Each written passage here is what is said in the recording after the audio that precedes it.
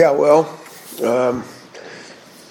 after reviewing the tape, it's kind of like we thought after the game. Not a bunch jumped out that changed our opinion on how the guys played. I thought we made strides in all three phases, and was playing a lot of guys like we kind of usually do, and I think guys are, there's no substitute for those game reps, and I think guys are still learning, growing, improving, and on to a new challenge this week. What happened on the fake field goal? Like I said, miscommunication. The look was there. We just got to execute. I mean, it was exactly. So that was the miscommunication. I wanted to kick the field goal and not go for fake. We got stuff always dialed up, and whether we're supposed to run them or not, is we get in and out of stuff. And so it was just bad communication on my part. Chris, what about the play before when the pass went to Bocelli, but it was short? Yeah. Was there a miscommunication, or was there something that was off on that play? No. Sometimes coverages are different and fires it in there, but, it's obviously, they're always changing coverages. There's always different looks, and, short of the end zone. We'd like to maybe take a shot in the end zone right there, but it is what it is. After reviewing the try-on hit, what did you take away from what you see from that? Well, it's no different than we always talk about. It's all about strike zone. Don't leave it in the officials' hands because you can see what can happen. So that's on us. We've got to keep lowering the strike zone. Was this the best game to date this year for your passing game, you think? I think there was good progress there, and probably collectively as a group, from the quarterback to the wideouts, and I thought those guys caught the ball well. Obviously Jacob threw it in there pretty well, so probably as a group is pretty good. Has he shown anything as a passer through 4 games that is he ahead of where you thought he'd be at this point in any way? This game? I don't really know where I thought he would be. I know he's improving. He's a lot different now than he was 5 weeks ago. That's how it should be, and that's what you really like when guys are steadily making progress, and he's been doing that. How is he different in your mind in the last 5 weeks, just as far as areas of the game he's grown in? Yeah, I just think he's seeing it. He's commanding our offense better. There's still areas that we're tightening up that he's, it's one thing to know it on the chalkboard. It's another thing when looks are changing, how we're calling things. We're always game planning. And there's a lot there on a quarterback's plate. And so just being more familiar with that. And there is some carryover from game to game, which helps things. And, certain things are new. And we're always mindful of how much newness to put on everybody's plate. Staying on the how they different 5 weeks later, the offensive line, what have you seen from them? And I think they're playing at a pretty good level. That's one area on the offense that's pretty experienced, and they've been through a lot of games, and I think they're playing good together. And that'll be a better question to answer after this game, because I think we'll be challenged differently than we've been challenged so far. Your receivers probably have adjusted, but was there a period there where catching Jacob Eason's fastball was I don't think so, because I think Jacob Sermon throws it just the same. Like the ball comes out of his hand really, really fast, and sometimes those balls need to come in there really quickly, and they will, and sometimes they don't. So it's hard to explain certain games. Maybe it was because of lightning. I don't know. They're scared of lightning and they drop balls. I don't know. Come back to the next game and they catch good. So, yeah. You guys obviously, California is always going to be a huge priority for you recruiting. Mm-hmm. How much of a challenge is USC's existence there when you're recruiting that area? Yeah. And when they are winning? No doubt. USC is always going to be – they're always going to get good players. They just are. And they do, and they got a bunch of good players right now. I mean, that's just what it is, They've got that tradition and a lot of history, and you know, they have a good program. They really do. There's just a lot of expectations come with that situation that everybody is so hypersensitive with. And I think sometimes they look past what's going on. And I think this team that we're going to play is really improving. They got a lot of skill, and this will be our biggest challenge so far. On the recruiting trail, have you found yourselves as a staff running into them more on the same players these last couple of classes? Or Every year it's always the same. I mean, you know, USC is going to be on the best players down there, and so are we. And, you know, you figure out it's about fit, right? And some guys are looking to get out of Southern California and others don't want to, and you kind of go from there. How do you potentially prepare for two different quarterbacks? I think they're similar. You know, we always get that question, and you know, every now and again, quarterbacks are, you know, real different from team to team. Like one guy's way more of a scrambler than others, but usually there's just a lot of similarity, and that's how I see, you know, these two guys. I think they've both done a nice job. I mean, they're throwing the heck out of the ball. They got big-time receivers, and those guys have done a nice job. Both those quarterbacks are giving the receivers chances to make plays, because if you do that, those guys are going to make plays. This is a really good receiving core as well.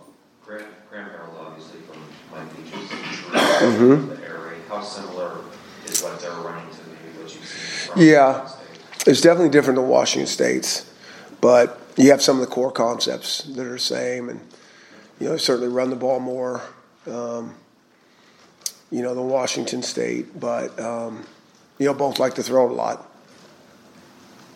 Yeah. Can you get your mind around the fact that there's a widespread consensus that the Pac-12 is better when USC is better, and that their success floats the conference vote? I don't want USC to be better.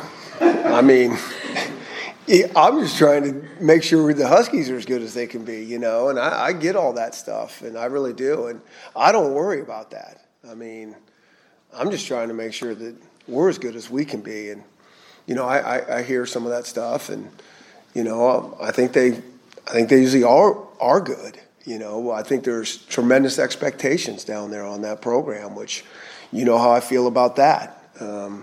Could be very, very hard to deal with. And I think people look by, you know, guys improving, guys getting better.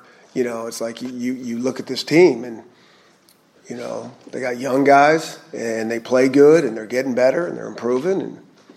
And but, you know, there's always just so much noise around, you know, certain programs, and that's certainly one of them that they got to deal with. And we have to deal with a lot of that same stuff, and that's why I'm always just trying to, you know, insulate our team as much as we can from the outside noise, because it's really, really distracting and detrimental. How's Savon doing? He's doing really good, week to week. Is Quinn Pounds back available this week? He is, yep. What do you think of McGrew's game? Thought it was good. You know, like I said after the game, you know, I did. I thought, you know, he saw the lanes, the running lanes really well. I thought he was, you know, falling forward and, you know, driving his legs and all that. I thought, you know, both those, you know, Rich Newton did a really good job too, other than putting the ball on the ground twice, which can cost you the games. But, you know, I think he'll learn from that. But he's a, you know, tough. You know, he runs tough, struggles for extra yards, twisting, falling forward, and that's when that ball can get away from your body, and that's what he's got to learn. Feels like kind of silver lining of Savon not being there as you get obviously more playing time for those guys. Mm-hmm. And now that group seems to be maybe as deep as it's been since you've been here. You buy that, or is that just? Yeah, you know, it's hard to know. I mean, we've had the same guys for the last few years. Now they're kind of all getting more of an opportunity with Miles not being here. Yeah. But I think they've gotten better, and I think they've capitalized, and you know, certainly we like Savon in the mix for sure. You know, he helps us. The fumble on Richard's handoff to Sean near the goal line, is that just a matter of just getting more reps, putting the ball? Yeah, it's just a little. I mean, it's just one of those things. You know, like I always say, like certain games, you're like, how does that happen, right? You know, Sean probably leaves a little early. Rich doesn't grab the ball firm enough. You know, he's kind of reading what's going on there. Elbow hits the ball. He doesn't. We run that stuff 100 times, and just game reps change things a little bit, right? Then in practice, things kind of calm down in practice, and things speed up in the games. And So that's one of those, kind of learnable moments. What is it about the Wildcats specifically that you really like in maybe goal line or short yardage? That we usually get first downs and yards. But I mean, compared to other, I first downs other ways. go look at the effectiveness of that formation.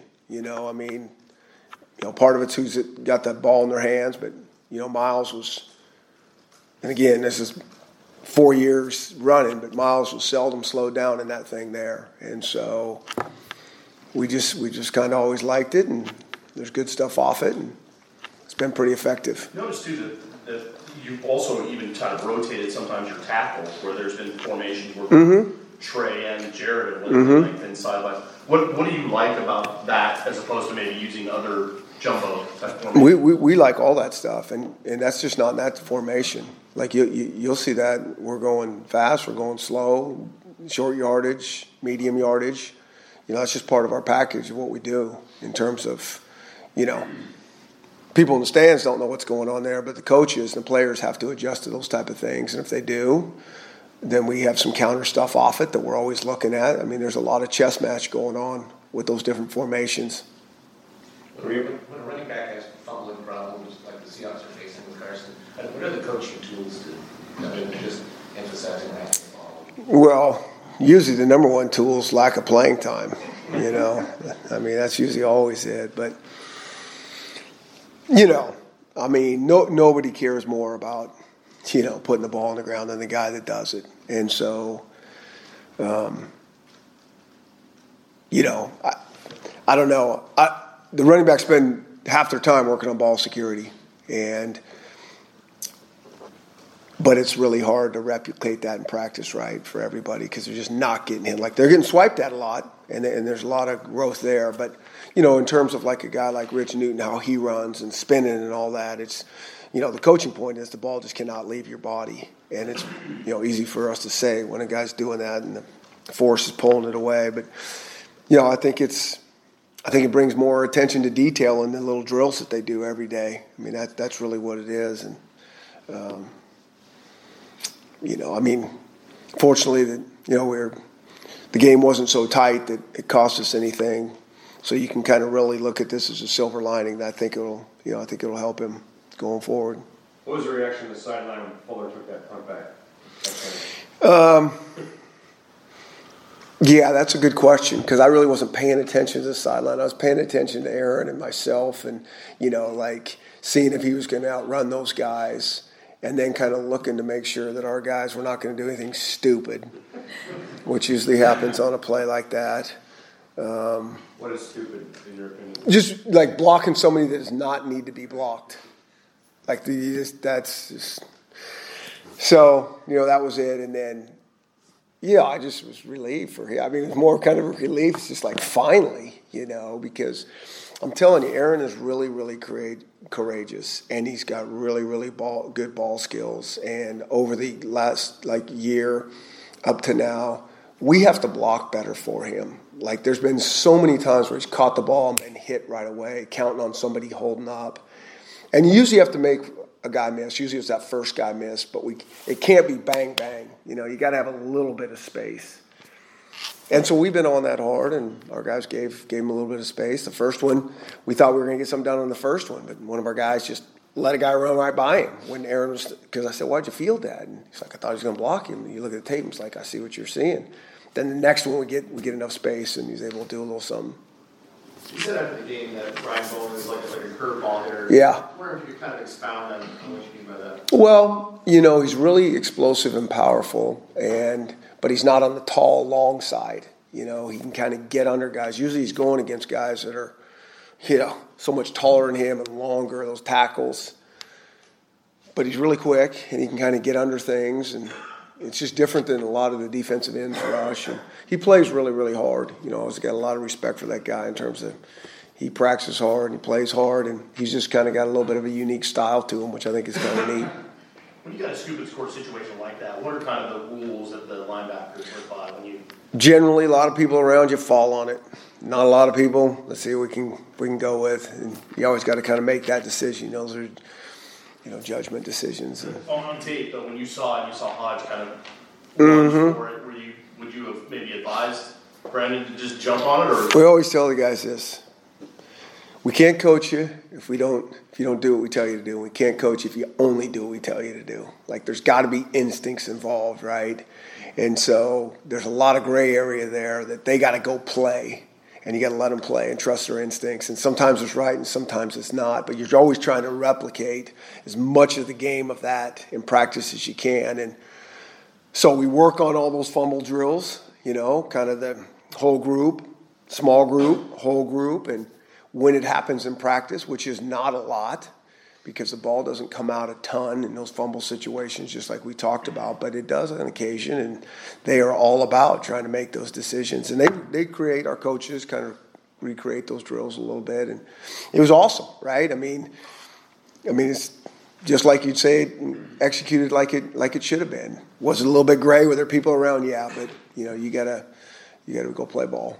Chris, on the I think it was the last touchdown of Bushman. Heath was right there for a pick. Yeah, I mean, is there anything technically, or is that just bad luck? I think that's another one. Like, huh? How does that happen? Yeah, I don't know what to say to that. And then on that kind of topic, Eli was close to looking like he was close to 2 or 3 of those on Saturday. Who? Eli Molden. Elijah Molden. We good? Call him Eli? No. Elijah Molden. Gotcha. That threw me. I'm serious on that. Was close to like 3 picks Yeah. on Saturday. Yeah, he'll get him. His game overall. Good. Very good game. Yeah, he was one of the guys that played at a really high level, and he was good. He covered well and tackled well. And he keeps covering like that. He'll the ball will come our way because he was close, and it was really good coverage. Eli. Huh? Nobody calls him Eli? Not that I've heard. I've been calling him Eli since he showed up. God.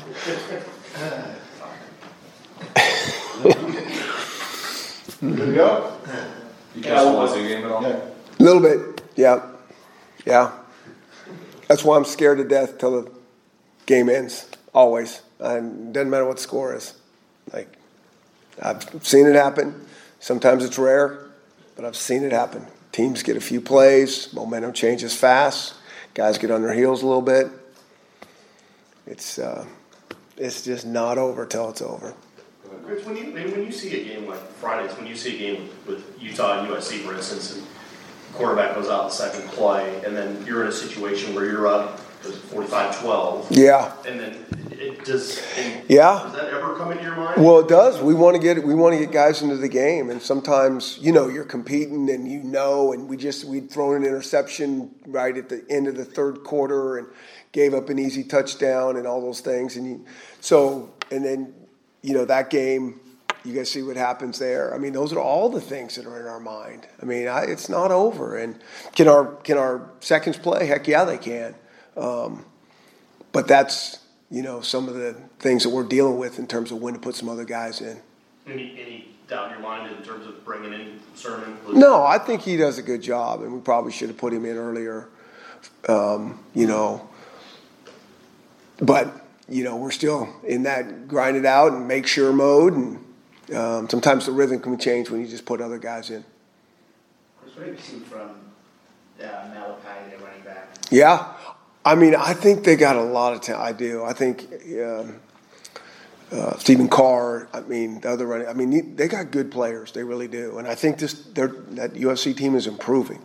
I mean, we know all those guys. We know them very well because we've looked at them all in recruiting and all those type of things. So we've not only knew them in high school, followed them since they've been there, and and then you study them on tape. And we haven't played those guys in the last couple of years, but you get a chance to see them, and now you get a chance to study them. And